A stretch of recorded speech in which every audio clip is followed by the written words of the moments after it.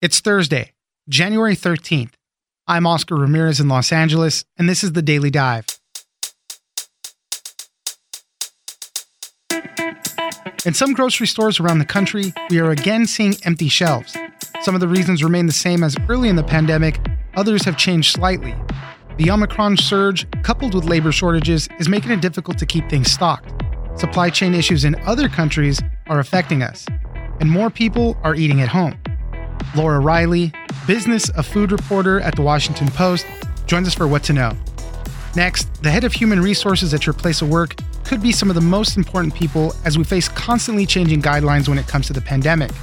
They are key figures in setting new policy on mask wearing, testing, and vaccine mandates, and have had to quickly become experts on public health. Emma Goldberg, reporter at The New York Times, joins us for all the new complexity brought to the world of HR. Finally, there are a lot of unexpected ways that children change their parents. There is a growing body of research that shows that a child's behavior has a much stronger influence on their parents' behavior than the other way around. It's a phenomenon called bidirectional parenting. Melissa Hagenboom, science journalist at the BBC and author of The Motherhood Complex, joins us for more. It's news without the noise. Let's dive in.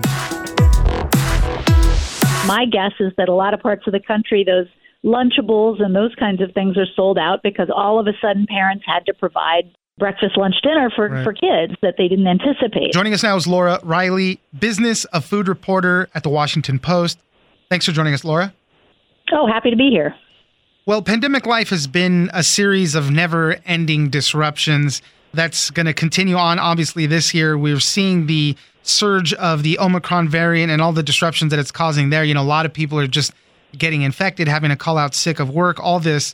But another thing we're seeing is, some more grocery store shelves that are empty, kind of reminiscent of a very early pandemic. And all through last year, we saw a lot of disruptions. Supply chain issues were a huge thing, but there's some four main reasons right now why it's happening all over again. Let's start with Omicron. I mean, that's one of the big things that's happening.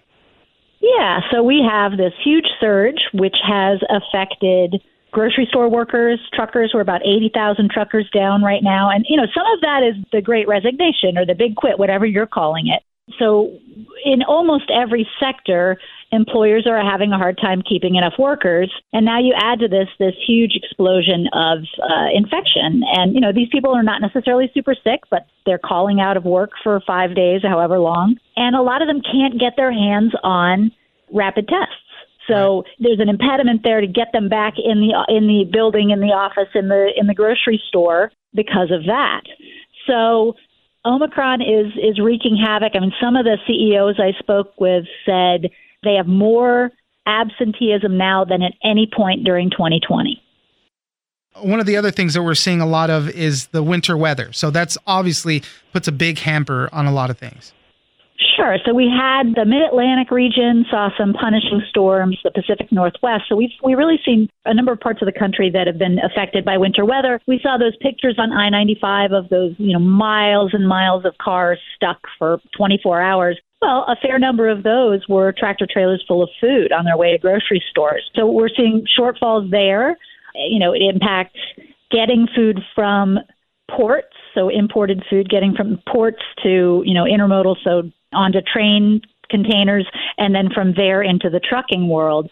Most food gets to grocery stores via truck. So if you have enormous impediments along major thoroughfares like I-95, that's going to slow some things down. You made mention also school delays and closing and going back to remote learning in a lot of cases. This also has an effect on families and the way they buy food. So you have kids at home more often that, they're going to stock up on more things. So leaving a little bit of less inventory for other people. That's another thing that the schools keep impacting daily life in a bunch of different ways. Yeah. So by the end of last week, there were more than 5,100 schools temporarily pushing off, reconvening in person. And obviously every single parent then has to provide those meals for those kids. So that's a pivot. I mean, my guess is that a lot of parts of the country, those Lunchables and those kinds of things are sold out because all of a sudden parents had to provide breakfast, lunch, dinner for kids that they didn't anticipate. So yes, that's another impediment. And some of those workers now have kids at home and are unable, and you can't find childcare on the fly. So they may be calling in sick to work because of that. Supply chain issues continue to be a huge thing, but now we're feeling the effects of supply chain issues from other countries and things that we import from them.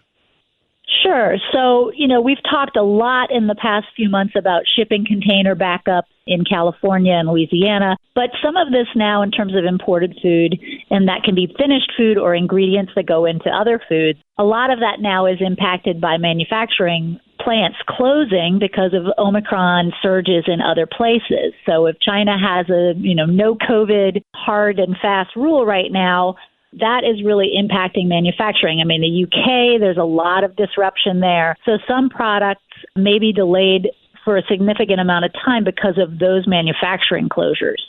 And finally, I mean, one of the other big reasons why you're seeing a lot more shelves empty at the grocery store is pretty simple. More people are just eating at home, especially coming off of the holidays when people generally eat at home more. We're talking about Omicron, people not maybe being a little hesitant to go out just so they don't want to catch anything. A lot of people are just hitting the grocery stores even more because they're eating at home. Yeah, I looked at Open Table data and Yelp data and those kinds of things mid-December, and there was a significant dip in consumer, attendance and reservations, et cetera, at restaurants. And there's just a growing consumer hesitancy about dining in. And, some parts of the country you can still get an outdoor table, but that's not a lot of places, right? I mean, just the weather doesn't accommodate that. So you saw this shift back towards dining at home. And then another thing to consider is in the month of December, obviously it's holidays, but for all of us who once again were deciding, okay, I can't go to a Broadway show, I'm not taking that trip, it's imprudent to hop on a plane, people may be rewarding themselves or treating themselves with a splurge. So, sometimes that's, okay, kids, we're having lobster tonight, or we're doing something like that. So we saw an 8% increase in grocery store sales in December relative to last year. So some of the shortfalls that we're seeing was kind of exuberant spending in the month of December. Laura Riley, business of food reporter at The Washington Post. Thank you very much for joining us. Oh, thanks for having me.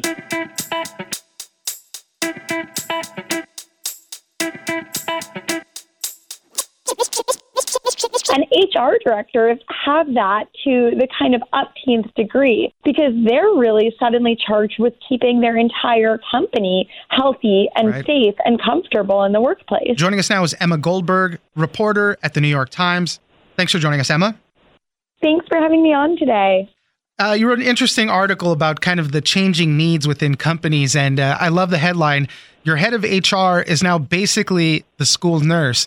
And in so many ways, it's so true right now. We're seeing companies, businesses, everyone really navigating a bunch of different things, changing guidelines from the government with regards to whatever it is, masks, vaccines, all that, and changing guidelines within the companies, changing guidelines with the government. It's very confusing. And in a lot of places, the first person you go ask now is the HR person. Give us some guidance on this, set the rules and the parameters for us. So, Emma, tell us a little bit more about it. Right. Well, I think we're seeing this effect in a lot of parts of work and life in the pandemic, which is just that in order to go about your day-to-day life now and in order to go about your routine, you have to almost act like an amateur epidemiologist because you're constantly navigating, how do I keep myself safe? How do I keep those around me safe? And HR directors have that to the kind of up-teens degree because they're really suddenly charged with keeping their entire company healthy and safe and comfortable in the workplace. Yeah, I mean, I work at a news radio station in Los Angeles, KFI Radio, and we have a newsroom, we have a bunch of offices, studios, everything. And there was a big discussion about what was going on in our newsroom. We have cubicles set up in there, and the rules were, if you're in your office, you don't necessarily have to wear a mask. And I think people were carrying that to the cubicle section, but people brought up the issue. We kind of didn't know how to answer it. First people we went to was HR. Please clarify all of this. And this is kind of what's happening everywhere. It's hard to make those finite decisions. You go to HR, help us get the guidance going. Exactly. And I think For HR, it just means that they have a myriad more responsibilities. They're oftentimes in charge with actually making the vaccine requirements for a company. They're in charge of reviewing the requests for exemptions from those requirements. They're in charge of ordering masks and getting people set up to work from home. So it's a whole new list of responsibilities, and oftentimes those touch on a lot of areas of public health expertise that someone who's running HR might not necessarily have, but all of a sudden has to get caught up on.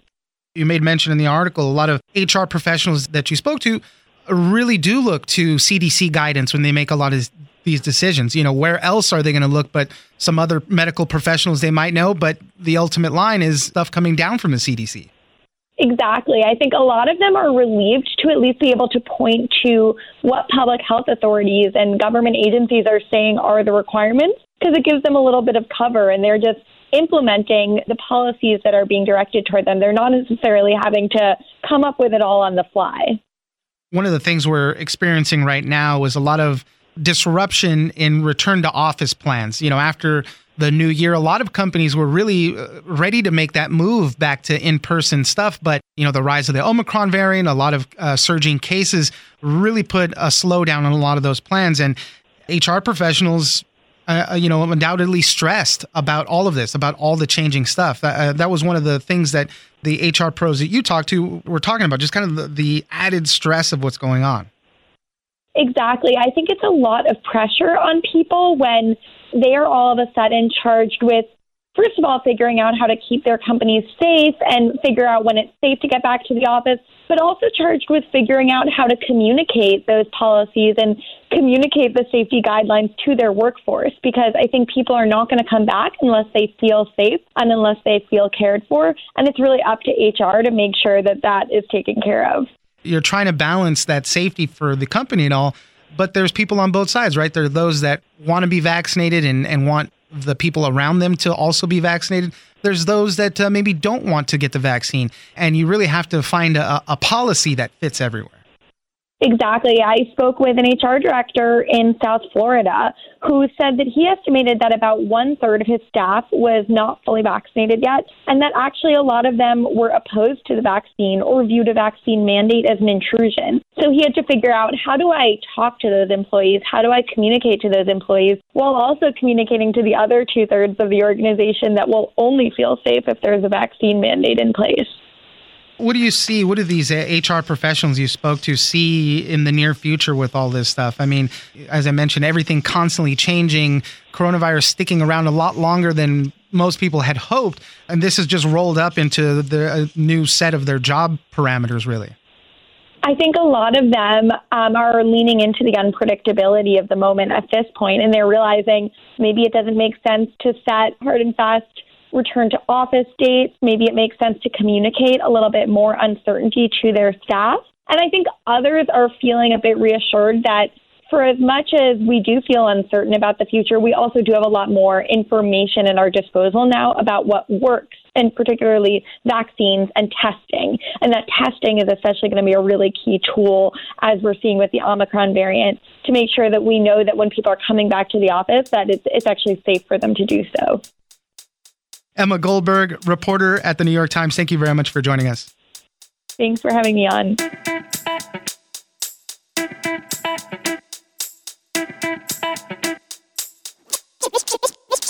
Like if you're trying to create a perfect piano player who's going to learn to read really early on, that's not necessarily in the child's interest. So understanding what their interests are and responding to that accordingly is going to make them happier. It might cause less antagonism and therefore make you happier in the process as well. Joining us now is Melissa Hagenboom, BBC science journalist and author of The Motherhood Complex.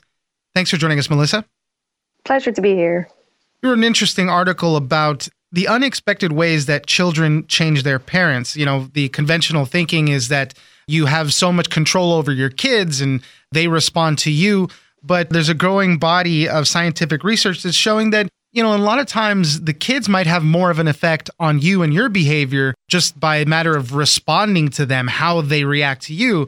And it might be changing the way you act a lot more. So, Melissa, help us walk through some of this. What are we looking at? Yeah, sure. So if you speak to anyone who has more than one child, you'll often hear them say that their two children are so different, despite the fact that, you probably parent both childs roughly the same, same household, same environment. And that's why a geneticist I spoke to said parents of one child are environmentalists. They think, oh, we're shaping the child, the environment shapes them as well. Parents of two children are geneticists. So they say that they notice very early on that a child's temperament is hugely different from one child to the other. And what works for child one might definitely not work for child two, which means you literally have to change how you respond to that child. One might be more compliant, one might be more boisterous. And so you have to maybe tone down the way you speak to them to get them to listen to you. So there's a term called bi-directional parenting that basically, says that we influence the kids. Obviously, the kids influence us back in that same way. Help explain that a little bit more. We as adults think we often are the authority, and obviously we know what's right or wrong. But actually, it's easy to forget that children have their own sense of agency too. So just because we know that you can't go outside in barefoot in winter, for a 2-year-old, that's their reality, and they really want to do that. And so once you understand, or once you reframe your mindset and think, right, okay, they have their own sense of sets and desires, however irrational it may be. So it's up to me to find a way to work with them to help them understand and make the situation less stressful, because the last thing you want is a shouting match or a kind of wrestle to get out the door in the morning. So you often find that as a parent, you have to actually accept this and tweak your strategies, even if you know that, you're in the right to, align with them. Tell me a little bit about some of the studies that are being done on this, on bidirectional parenting. There was one large study that had over 1,000 children and their parents, and they kept touching in with them over the course of a few years. So how did that work out? Yeah, so this was a super interesting study, and it was a longitudinal one. That just means they follow up children over time.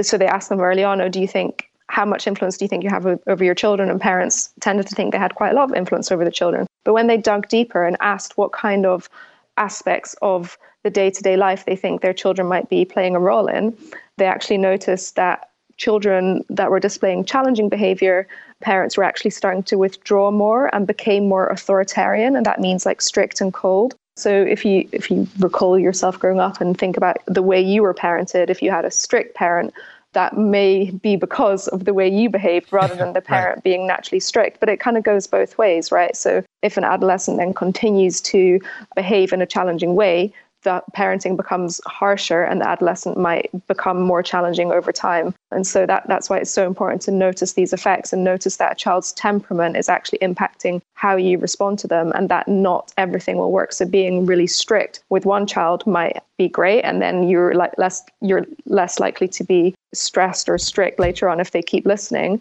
But if they don't carry on with that really strict, rigid approach, then both of you will kind of clash even more. So it's really interesting to see when these studies follow up children over time that you can actually see that play out.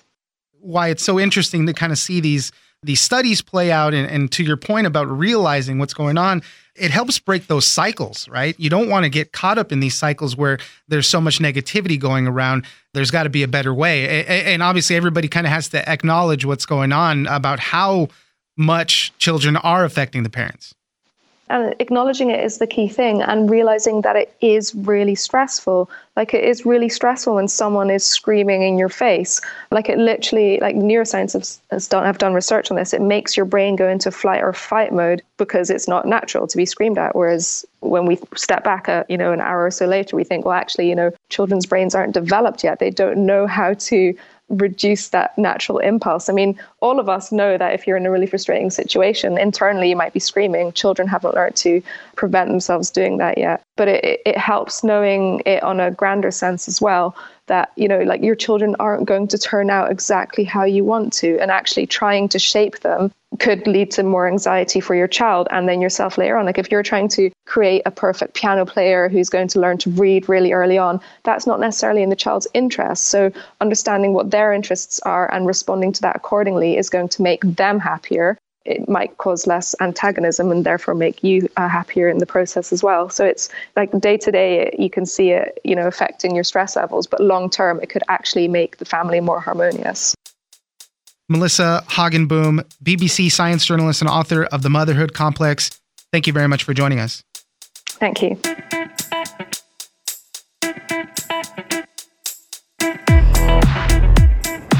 That's it for today. Join us on social media at Daily Dive Pod on both Twitter and Instagram. Leave us a comment, give us a rating, and tell us the stories that you're interested in. Follow us on iHeartRadio or subscribe wherever you get your podcasts. This episode of The Daily Dive was produced by Victor Wright and engineered by Tony Sorrentino. I'm Oscar Ramirez, and this was your Daily Dive.